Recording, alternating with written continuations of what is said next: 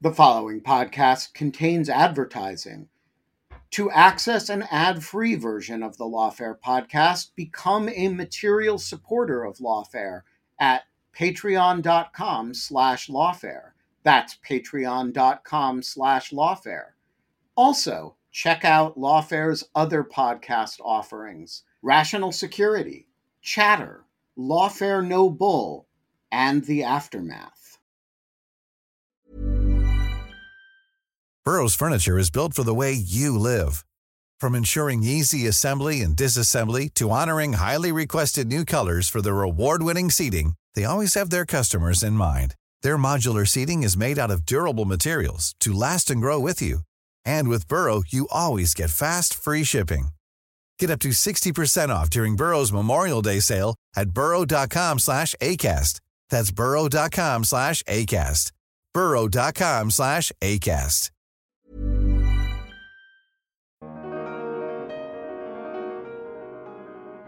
Nextdoor does have an algorithm to decide what to show you at the top of your feed.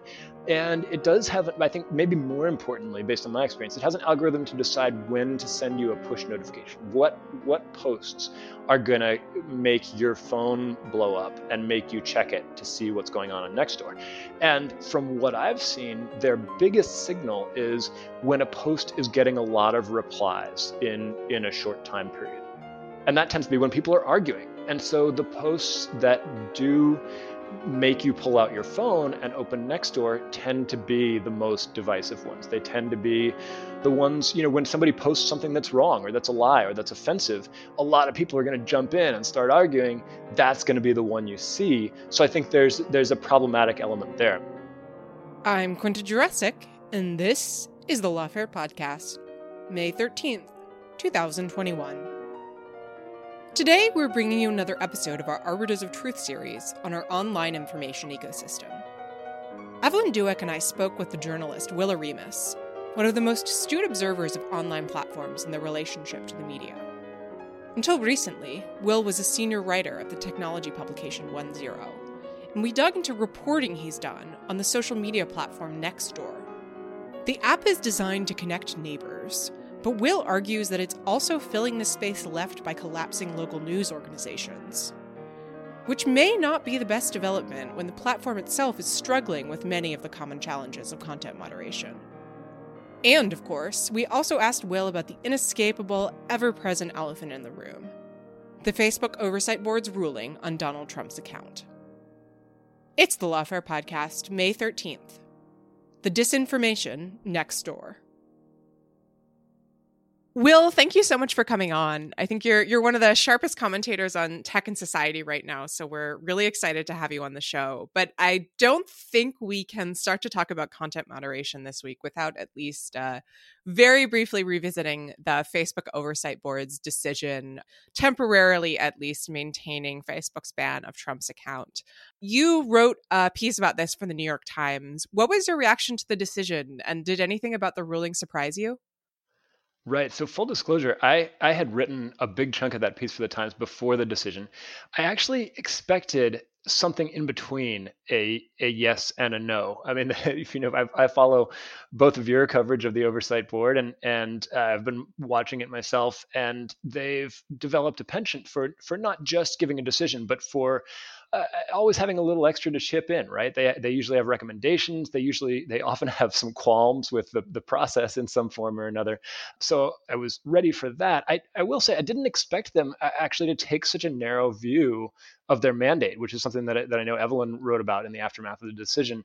I thought that they, if anything, they might kind of push back at how limited their purview is, and I guess they did that in some ways as well. But overall, they really said, look, we're not here to make your policies. We're here to interpret how you applied them, right? Yeah, as you know, that surprised me about the decision as well. I am not surprised, however, to hear that you'd written a bit of the piece beforehand. Many people seem to have written their takes prior to the decision, but full credit to you, you seem to be one of the few ones that actually updated your piece in light of the decision to take account of the surprise and the way that it was different to what we might have expected. So, well done. I want to ask you a little bit about a sort of a more meta question, which is about the public reaction to the decision. So we've just been through an insane oversight board public relations roadshow. It's impossible to keep track of how many interviews and panels members have done. And one of the key questions about the board for whether it quote unquote works is whether it can build up some legitimacy for itself and some sort of like public acceptance. And so I'm curious about how you read the room on that front in the past week. Do you think that sort of most people were sort of positive, negative, surprised, something else entirely in light of the decision? It's interesting. I almost felt when I was reading the decision, I almost felt like they were part of their goal was to establish their own legitimacy and credibility. I think and I'm reading a little bit into their minds and then also interpreting what I've seen of the interviews of some of the members of the oversight board after the decision. But I think they knew that if they took a strong stand one way or the other on Trump, they would be seen as somehow not objective by a huge swath of the population. They would be seen as compromised in some way. And I think maybe part of the reason that they interpreted their role so narrowly was because they want to be in it for the long haul, because they want to be seen as legitimate by people who hate Trump and by people who think that either like Trump or think that freedom of expression should play a big role in these kinds of decisions and maybe should have militated in favor of allowing Trump back. It was also a very legalistic decision, as you've noticed, and that also seems like something that was done with an eye to their own legitimacy. In terms of how it's been received, it's hard to say. I mean, I think it could have been worse, right? I think there were lots of takes that, well, the oversight board punted, or the oversight board didn't do its job, or and then there were sort of the meta takes of, well, the oversight, like my own, like, which is the oversight board isn't going to solve the real underlying issues here. But overall, I think they came out of this decently. I mean, they came out of this with people looking still to the oversight board for what their next decision will be. I mean, I think it's unpredictable what their decisions will be, but one thing we can predict now is that they're going to do sort of close reads of Facebook's own policies and make judgments based on that. Yeah, so I completely agree with that. I definitely think it was a strategic move by the board, and I'm not sure even if it really is a good indicator of what they'll do in future cases, because the realist in me thinks that they were very aware that this was a high pressure point for them in terms of public reaction and not wanting to be too controversial. And so that sort of very much minimalist approach that they took in terms of their own jurisdiction and their role, I think, was sort of splitting the baby, a Solomonic sort of ploy in the moment, and I'm not sure that we'll see them do that again, but we'll have to wait and see. As you said, we have a very small sort of sample size, and it's very unpredictable so far how they're going to go. With the oversight board part of this conversation ticked and the obligatory revisiting of that conversation for this week, I actually want to pivot from the giant platform that Mark Zuckerberg likes to call a community to actual communities and very small scale ones at that. You've done some of the most in-depth and perhaps the only extensive reporting on Nextdoor. You wrote a really fascinating and well-done story on that. So I'm hoping that you can just walk us through the basics. What is Nextdoor? And maybe some of our listeners haven't heard of it. And what did you find out about content on the site? Nextdoor is a Silicon Valley startup. It's a social network. It was part of the crop of social networks that came along once Facebook had largely established its dominance over sort of conventional social networking, and it was becoming clear that being the next Facebook was not a winning strategy. There were a few years where people really thought that there would be a next Facebook. And so Nextdoor was looking for, well, what else can we bite off? What other types of social networking are there that Facebook has not owned yet? And they looked at what we call in industry jargon the hyper-local market. So this is a social network where you sign up with your real a street address, and you have to verify your residence in one of a couple ways. And your network is literally the people who live around you. It's your neighbors. You, by default, you see mostly posts from your own neighbors. When you go to post, you can control how wide of a or narrow of a circle geographically you prescribe for your post, but mostly you're posting to your neighbors and the people, occasionally the people in surrounding neighborhoods. So, and I'm not even talking about your city. It's really, it's like your 12 block radius or your 20 block radius. And so it was initially mostly for sort of like coffee shop bulletin board stuff. It was lost pets. Do you need a writing tutor? Who's a good local plumber? It's also for asking questions of your neighbors. Sort of how are things done around here? What do you all think about that construction site that's on the corner of South Street and Broad? What's going to be there? Is there a planning commission meeting about it? So it was probably not a great candidate to disrupt democracy in profound ways. I mean, it felt pretty mundane, pretty simple. And yet, as local news, the thesis of my story that I wrote on this was that as local news has diminished in the United States, especially, local newspapers are drying up, dying, cutting back, outsourcing reporting. As that has happened, Nextdoor has started to fill some of that void. It's become a place where you find out what's going on in your town, where you discuss local politics and local political campaigns, especially in towns that don't have a strong local media, are being conducted more and more on Nextdoor. That's like the new court of local public opinion, and I thought that was fascinating and has some upsides and then some very problematic sides. I will say, just this past week, I spoke to a family member who lives in a rural area of the Mid-Atlantic and had recently joined Nextdoor and discovered that it was mostly people talking about Donald Trump and people giving various advice about, local wildlife, including bear spottings, since Yes. it is a rural area and springtime is here. Yes, it is. It is your best social network if you want to hear about the local bear spottings, for sure. We have those here. I live in Newark, Delaware, which is like a small city slash largest town slash suburban part of Greater Philadelphia. But we have bear spottings on Nextdoor here too. It's good to know. Good to keep you aware.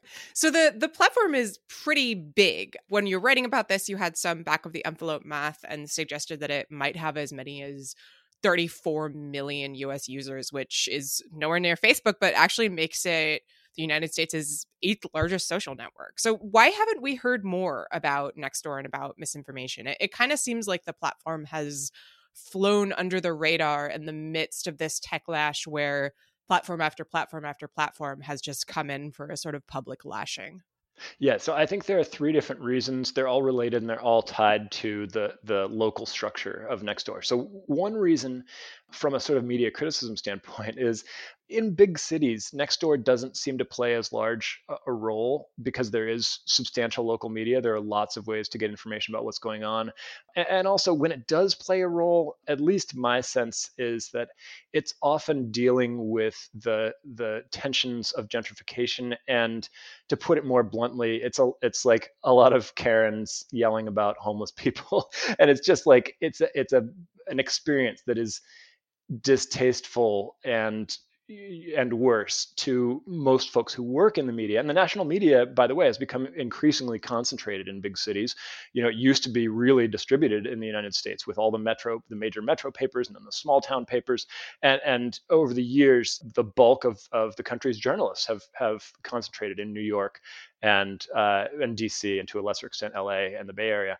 And so, most tech reporters just don't experience the different side of Nextdoor that you see in smaller communities.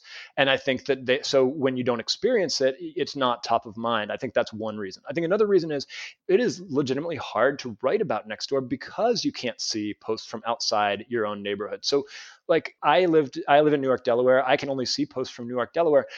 If I'm trying to write about Nextdoor on a national scale and what it's like, how do I know that my experience of Nextdoor here in Newark is in any way representative of what someone else's experience might be in Joliet, Illinois, or East St. Louis, or the Bronx, or in rural Maryland, as you mentioned? it might be totally different. So I might be screwing up the story if I write about it from what I can experience.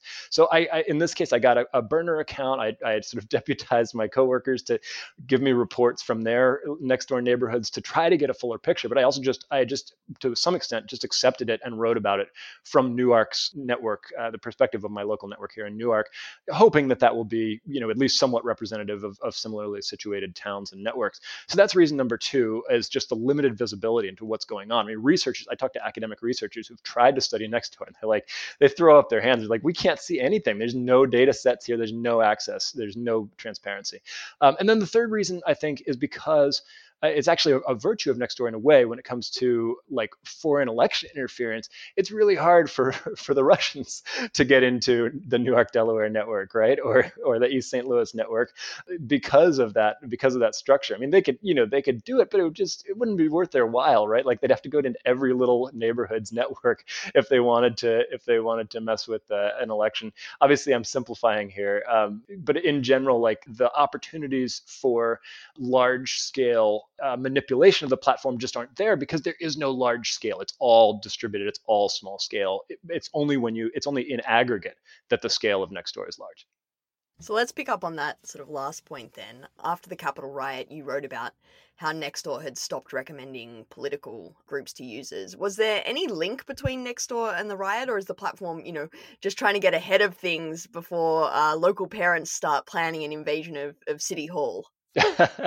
I think there are some links. I mean, so Nextdoor, I think it's important to note, Nextdoor has a policy against discussions of national politics in sort of the main feed. Now, you can form a group, you can form a pro-Trump or anti-Trump group on Nextdoor that people can join. But unless people choose to join that group, they will not see that in their main feed. And this particular decision that I reported on was for them to stop recommending that you join those groups, right? So they're trying to shut down the use case where I moved to Sacramento and I joined Nextdoor, and one of the first things I see is join Sacramentans for traditional family, right? If I'm LGBTQ and that's the first thing I see on Nextdoor, wow, this network's not for me, right? So they're trying to avoid that. So they're just limiting the visibility of those political groups. But in general, they do try to discourage national politics. They want it to be a platform for local issues. That turns out to be really hard to distinguish sometimes. And this also goes to their moderation structure. Their moderation is also highly distributed. They leave a lot of it to these community moderators who are they're really just users who are active users on the platform in a given town. They end up getting deputized with moderation power. They're not always particularly well trained. Nextdoor does have some of its own moderators that sort of function like an appeals court in a way for the decisions by your community mods. But that means that the moderation is very different from town to town. It can be very arbitrary based on who happens to be a moderator.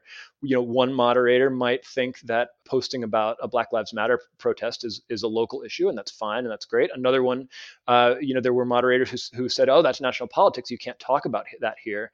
And people are like, "Well, if we can't talk about racial justice, I mean, that affects us locally. Can't we talk about our local police department and the effect of their policing on the Black community here?" Nextdoor eventually stepped in after some press and said the discussion of racial justice that can be a local issue. We're not going to disallow that. But really, so the moderation is arbitrary, and the discussion of politics is supposed to be limited to local, but in practice, as your acquaintance in Maryland saw, their national politics do seep in, and they inflect a lot of the discussion. So it's an interesting problem for them, and I think it goes to a broader issue. Not to get us off track, but I think it goes to a broader trend that I'm seeing, where social networks realize that when they get embroiled in national politics, they get bad press, right? It causes headaches for their PR department and for their reputation. And they're trying to find, not just Nextdoor, but YouTube, Facebook, they're trying to find ways to kind of like quietly back away from national politics to the extent they can.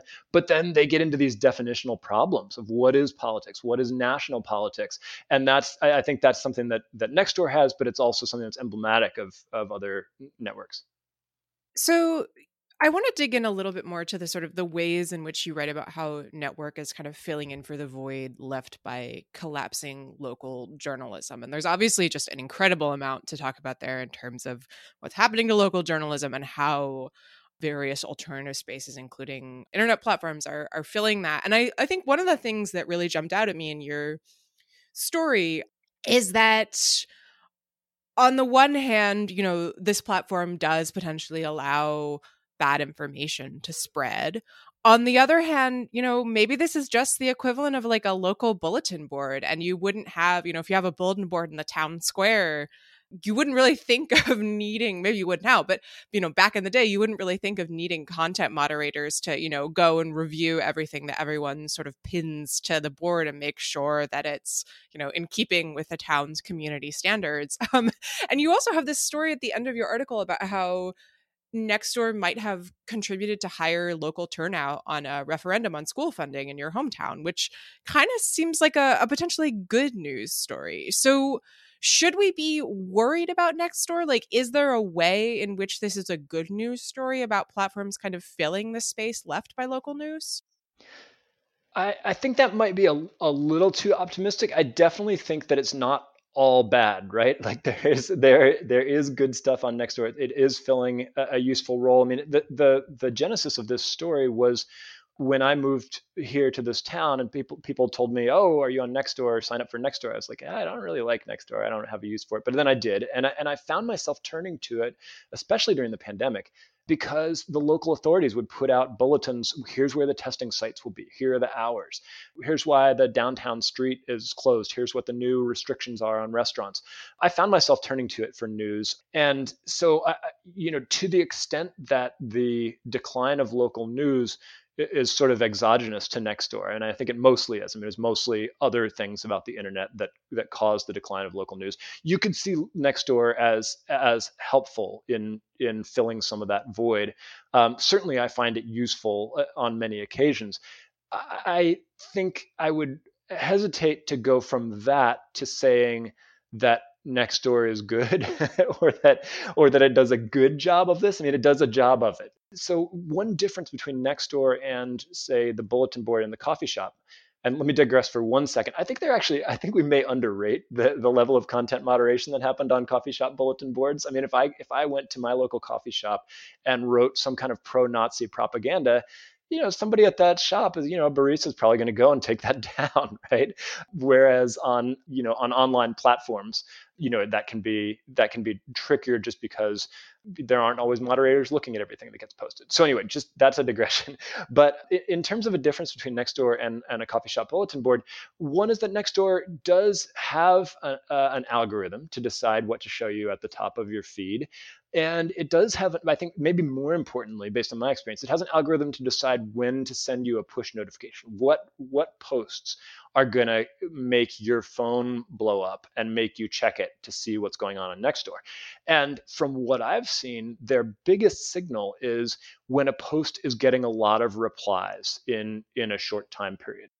And that tends to be when people are arguing. And so the posts that do make you pull out your phone and open Nextdoor tend to be the most divisive ones. They tend to be the ones, when somebody posts something that's wrong or that's a lie or that's offensive, a lot of people are going to jump in and start arguing. That's going to be the one you see. So I think there's a problematic element there. I mean, I'm not saying there's no rationale for doing it that way, but I think there are problems with doing it that way. And it's more like, if your coffee shop bulletin board was full of people writing replies to the posts, and whichever posts made people the most animated or angry would get the longest reply lists and block out all the other posts on the bulletin board until everybody was just on there replying to them. It's a terrible analogy, but I'm trying to get at that difference. I will say one other thing about Nextdoor that can be delightful, especially in smaller communities, is people really do go out of their way to post good news. There's one design element that I really like, which is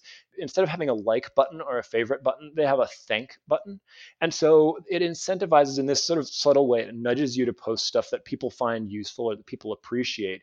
And that does nudge people to post good news. I saw this local bakery feeding the homeless after Thanksgiving. I just want to, thank the people who were there or were a part of it. Or, so and so helped my kid when they were, having trouble, or they were playing out in the street, and whatever. Anyway, it is a place where people share positive stuff, and so there can be some positive community building elements around that are different from kind of the toxicity of policing people or racial profiling that Nextdoor also suffers from, and which has gotten more press. A lot can happen in 3 years, like a chatbot may be your new best friend. But what won't change? Needing health insurance. United Healthcare Tri-Term Medical Plans, underwritten by Golden Rule Insurance Company, offer flexible, budget-friendly coverage that lasts nearly 3 years in some states. Learn more at uh1.com. Quality sleep is essential. That's why the Sleep Number Smart Bed is designed for your ever-evolving sleep needs. Need a bed that's firmer or softer on either side? Helps you sleep at a comfortable temperature? Sleep Number Smart Beds let you individualize your comfort, so you sleep better together. J.D. Power ranks Sleep Number number 1 in customer satisfaction with mattresses purchased in-store. And now, save 50% on the Sleep Number Limited Edition Smart Bed for a limited time. For J.D. Power 2023 award information, visit jdpower.com/awards. Only at a Sleep Number store or sleepnumber.com.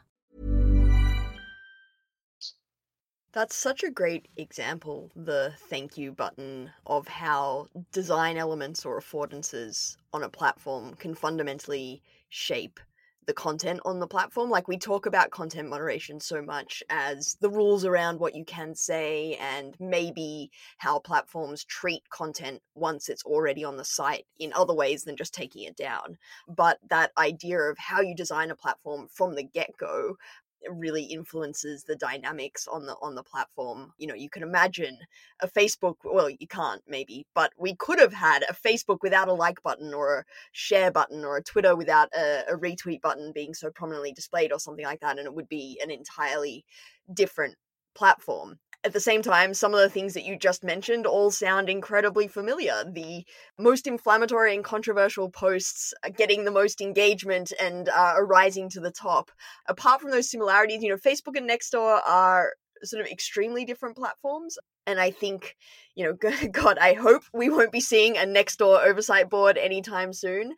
But at the end of the day, sort of all content moderation problems have certain things in common. Actually, I have to go back now that we've heaped all this praise on Nextdoor for the thank button. I just opened my app, and the default is still like. There is a thank button and people do use it, but the default actually is like. So maybe I need to retract that part.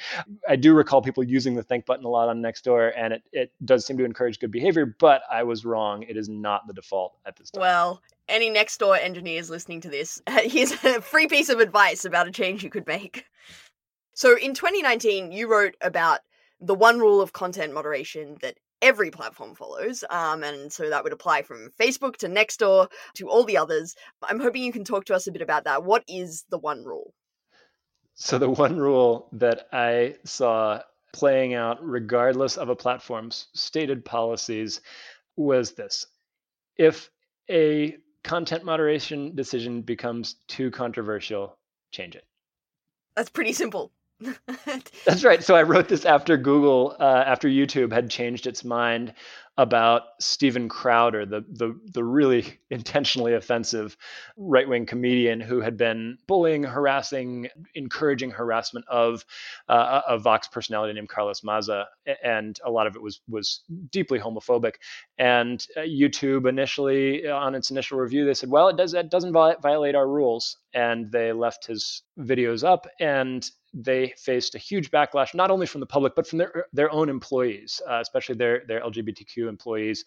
And lo and behold, they took another look and realized, oh, it actually, it does violate our rules. And they suspended Crowder. He has since come back and I think become suspended again.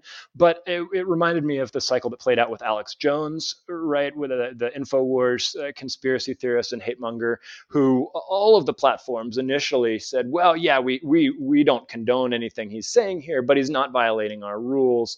And so we're going to leave it up. And then the pressure built and built and built. And then one of them, I forget which one of them said, you know what, actually, Alex Jones does violate our rules and we're going to boot him off. And then like within a week, all the others had done the same, not just like the big ones, but like, the tiny Spotify, like the little social networks that you barely hear about were coming out with press releases. We're banning Alex Jones too. And this is not to say that these decisions are right or wrong. I have my own views on that, but it is certainly hard to escape the impression that ultimately these decisions come down to public relations above all, and that if people are really mad enough about a policy or a decision, they'll find a way to change it and to justify that by appeal to some, that either they'll change the rules or they'll interpret them differently or say that new evidence has come to light.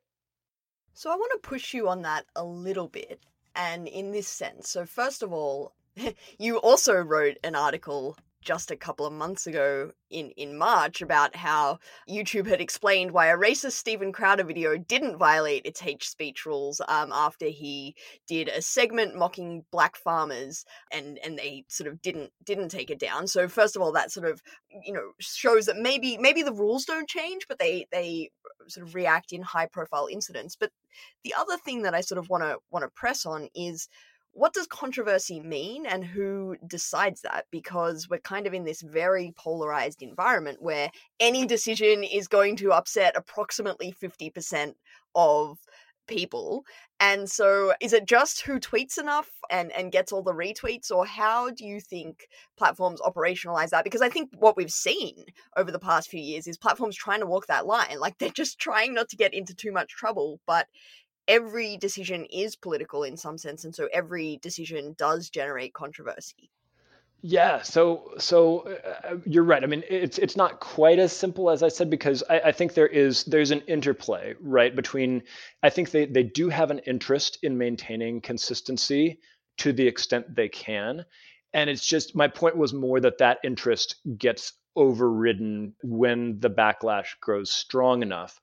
And in fact, the Crowder example, I think is illustrates that really well, because yes, so I wrote a few months ago about how YouTube had declined to take down a Crowder video that seemed like it was just as bad as the previous ones. At least it seemed that way to me, and yet they were standing on their rules and keeping it up. But interestingly enough, I mean, I'm not a pure observer here, right? Like, I'm part of the system. I'm in the media, so my story led to other stories, and soon enough, YouTube had changed its mind again, and they did suspend Crowder again indefinitely. So that was another case where they said at first it doesn't violate our rules, and then between my article and other people's articles, they said, oh yeah, it does. But there is that question. You're right. I mean, how do you measure the backlash? How do you weigh the different elements of the backlash? Because there's always a backlash from both sides, and I think that's probably a little different at each platform. I mean, they're not all the same in this respect, but I think the two forces that may be the strongest, and maybe there's a third one now that the Democrats are in control, but until the Democrats took control, I think the two forces that were the strongest were their own employees from the left applying pressure. I think they listened to that. Right, these companies care deeply about retaining talent. They also just care about like not getting yelled at or called evil by their own workers on Slack every day when they're trying to get their work done. And they have these internal firestorms that they have to put out, and their all hands meetings get taken over by their employees being furious with them. That's a very profound motivator for them to listen when their employees say that this Crowder video is hate speech and that we need to find a way to take it down. So I think that's one. I think the other one, especially until the last election, was the pressure from the right in Congress. I mean, conservatives in Congress were consistently calling hearings, bringing the social networks in to justify when they took down a conservative figure or alleged bias against conservative speech. And so those were the two sort of main countervailing forces, I think, that they really cared about. I mean, they care about bad headlines too, but they're so used to bad headlines by now. I think the press is somewhere down the rungs of priority in terms of who they listen to in those backlashes. Now that the Democrats are in control and calling the hearings, I think it's interesting to see whether the right still has a countervailing force or whether we move toward just sort of more and more aggressive moderation now that you have kind of the press, the employees, and Democrats in Congress all pushing on the side of taking down hate speech, of getting tough on misinformation. That's a really interesting point about how the election sort of changed these dynamics. And I mean, I think that the most obvious example of that maybe is how once it turned out that Trump was no longer going to be the president in a few months, platforms suddenly mysteriously became a lot more open to taking down his posts or limiting his access to his various accounts. But I am curious, what you think we've been seeing in terms of how we've now had a few months with a new president, a new Congress, how these dynamics are shifting, in part because, I mean, the nature of US politics is there's often a swing back and forth. And there's been a lot of discussion about how, the Democrats are going to have a really tough midterm coming up in 2022. Do you think that tech companies and workers are keeping that in mind? Like, how do you see them navigating the sort of changed, but maybe not permanently changed political waters? Or is it really just too soon to tell? That's a great question. I mean, I think it's too soon to tell, but I think there are a couple of things that we can maybe glean from what we've seen so far. I mean, for one thing, just on the workers' point, like I don't really think for the most part tech workers care about who's in Congress. They're not really in these debates. They don't tend to be the ones that are looking out for the company's bottom line. They don't tend to be the ones that are worried about regulation. In some cases, I think that a lot of the employees of these companies, especially those who lean left, which is probably the majority, would welcome more regulation. I mean, they're mad at their own companies. They don't like having to go out with their friends who aren't in tech and defend their jobs and justify why the company they work for isn't evil and isn't empowering Nazis and bigots and Donald Trump. I think that's their big motivators. This is their livelihood, and they were told this is a mission-driven company and that they're doing good in the world, and now they find themselves feeling like maybe they're doing bad in the world. But as far as the executives, yes, I think they're certainly still on the lookout for regulation.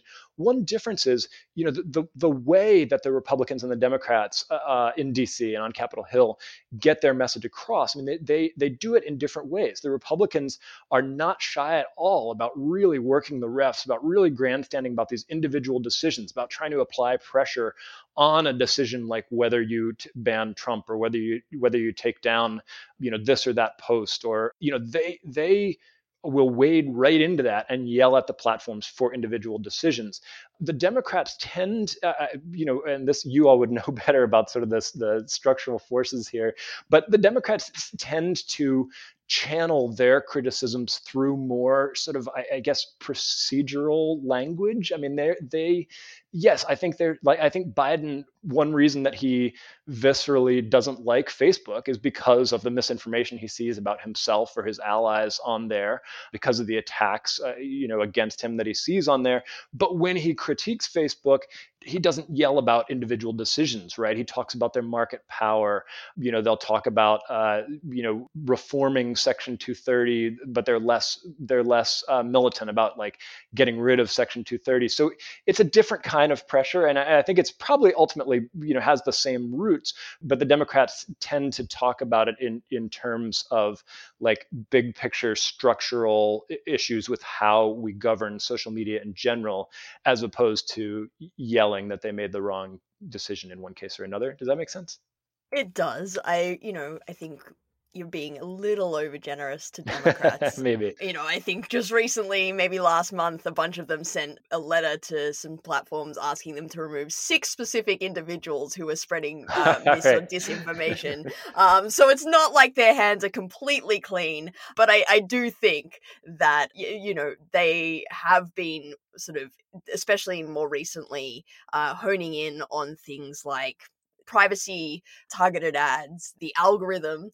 And so let's go there. Let's talk about the algorithm and that Nick Clegg post. It goes back to your point about the difference between a bulletin board and a social media platform and the dynamics that drive it. So Facebook Vice President Nick Clegg recently wrote a 5,000 odd word post that sort of took on the gospel that platforms are bad because they algorithmically amplify polarizing and inflammatory content, because that attracts eyeballs, meaning users will spend more time on the site, which means Facebook can sell more ads, which means ...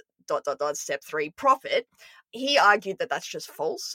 that a rational ad revenue driven company will not want to ceaselessly amplify content that pushes our buttons in the short term but makes us feel icky in the long term, and that advertisers don't want that either because they don't like their ads appearing next to controversial content. So he kind of argued that the problem is not Facebook, but it's us, that people like that kind of engaging content, and that's always been true back to the days of yellow journalism. And so algorithms may respond to that by giving people more of what they want, but it is what we want in the first place. That doesn't seem obviously wrong, but I think you had a sort of more nuanced take than that. So I'm curious what you make of those arguments.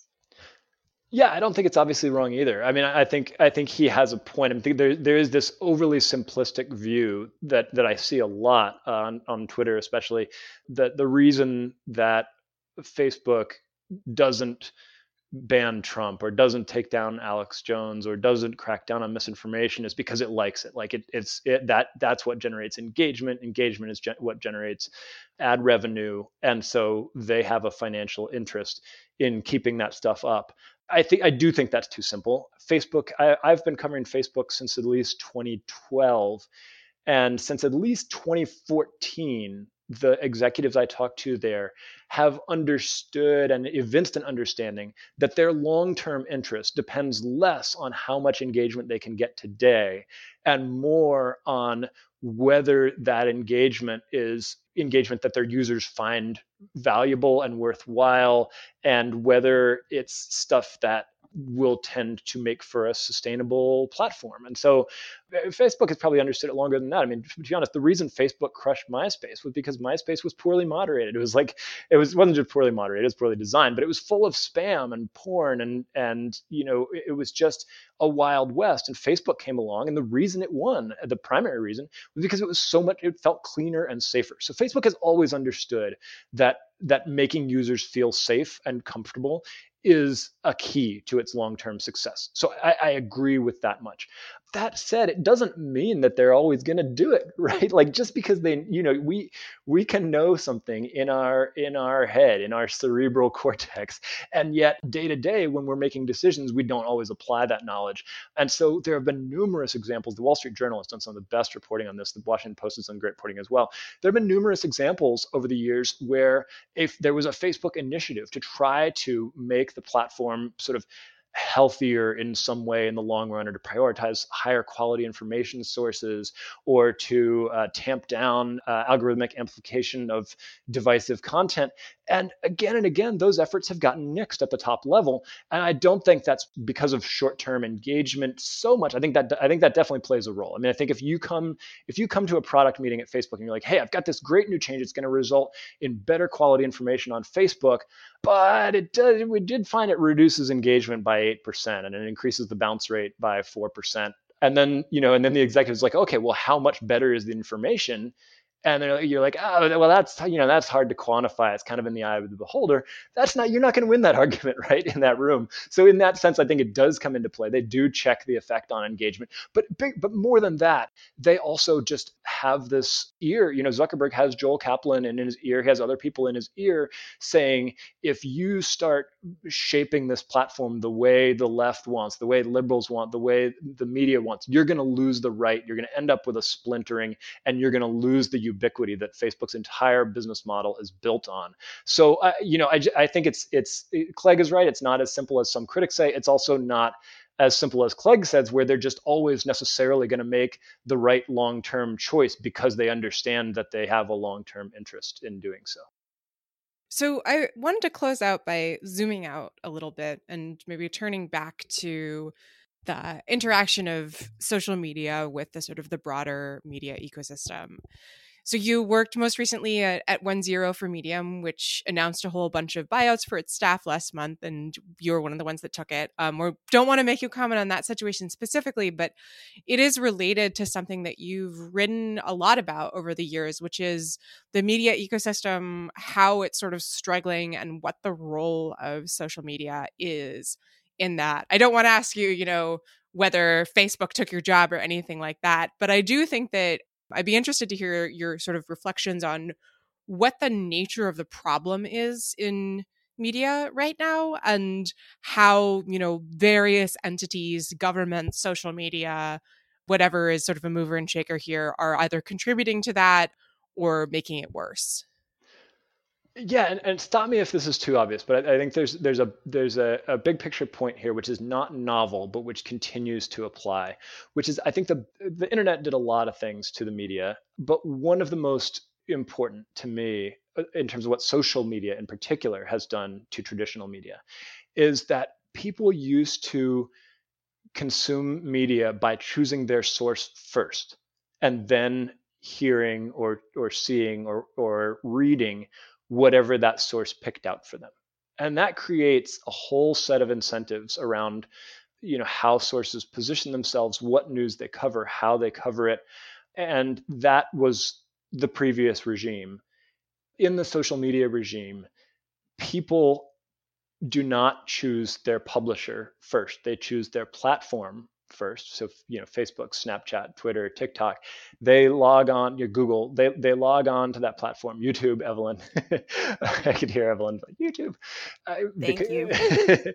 So they choose their platform first, and then they see the news that platform has picked out for them, but the platform isn't picking the news in the same way that a publisher picks the news. It isn't doing it by hand. It isn't taking into account, it isn't even considering things like newsworthiness that traditional publishers have long considered core to their decision making. Again, it isn't considering truth value. It isn't considering whether something's dangerously wrong. It's considering a set of things that are encoded in the algorithm. They tend to be, how engaging is it? How often are people? How many people are clicking on this? And so that creates a whole different set of incentives for not only for the readers of the platforms, but for the publishers. So the publishers producing news now are competing in an environment where people are not choosing them first. They're choosing the platform first, and then they have to have the headline that grabs people's attention. And so that has just changed the entire production of media. It's changed how, we've seen how it changes headlines, but it changes every aspect of how the news is covered and how media gets framed and presented by publishers, because they're just competing on totally different terms now. I think that has been the most destructive effect overall, and it doesn't get it's known, and yet it doesn't get the attention I think it deserves. I mean, the publishers, the criteria, the values that determine what people read and what people see are just totally different now. And now those values are driven almost entirely just by what pushes people's buttons, what gets them to click, what gets them to like, what gets them to comment angrily. And I think that's really underlying so many of the problems that we see in media today. All right. I've joked before about how we always seem to find a way to end on a grim note. So on that grim note, Will, thank you so much for joining us. Thanks for having me. It was fun. You've been listening to Arbiters of Truth, the Lawfare podcast's mini-series on our online information ecosystem. You can find past episodes in the Lawfare podcast feed, and we'll be back with another episode next Thursday. The Lawfare podcast is produced in cooperation with the Brookings Institution. Our music is performed by Sophia Yan. Our audio engineer is Ian Enright, and our producer is Jen Patja-Howell. Please rate and review the Lawfare podcast on whatever app you use. And thanks for listening.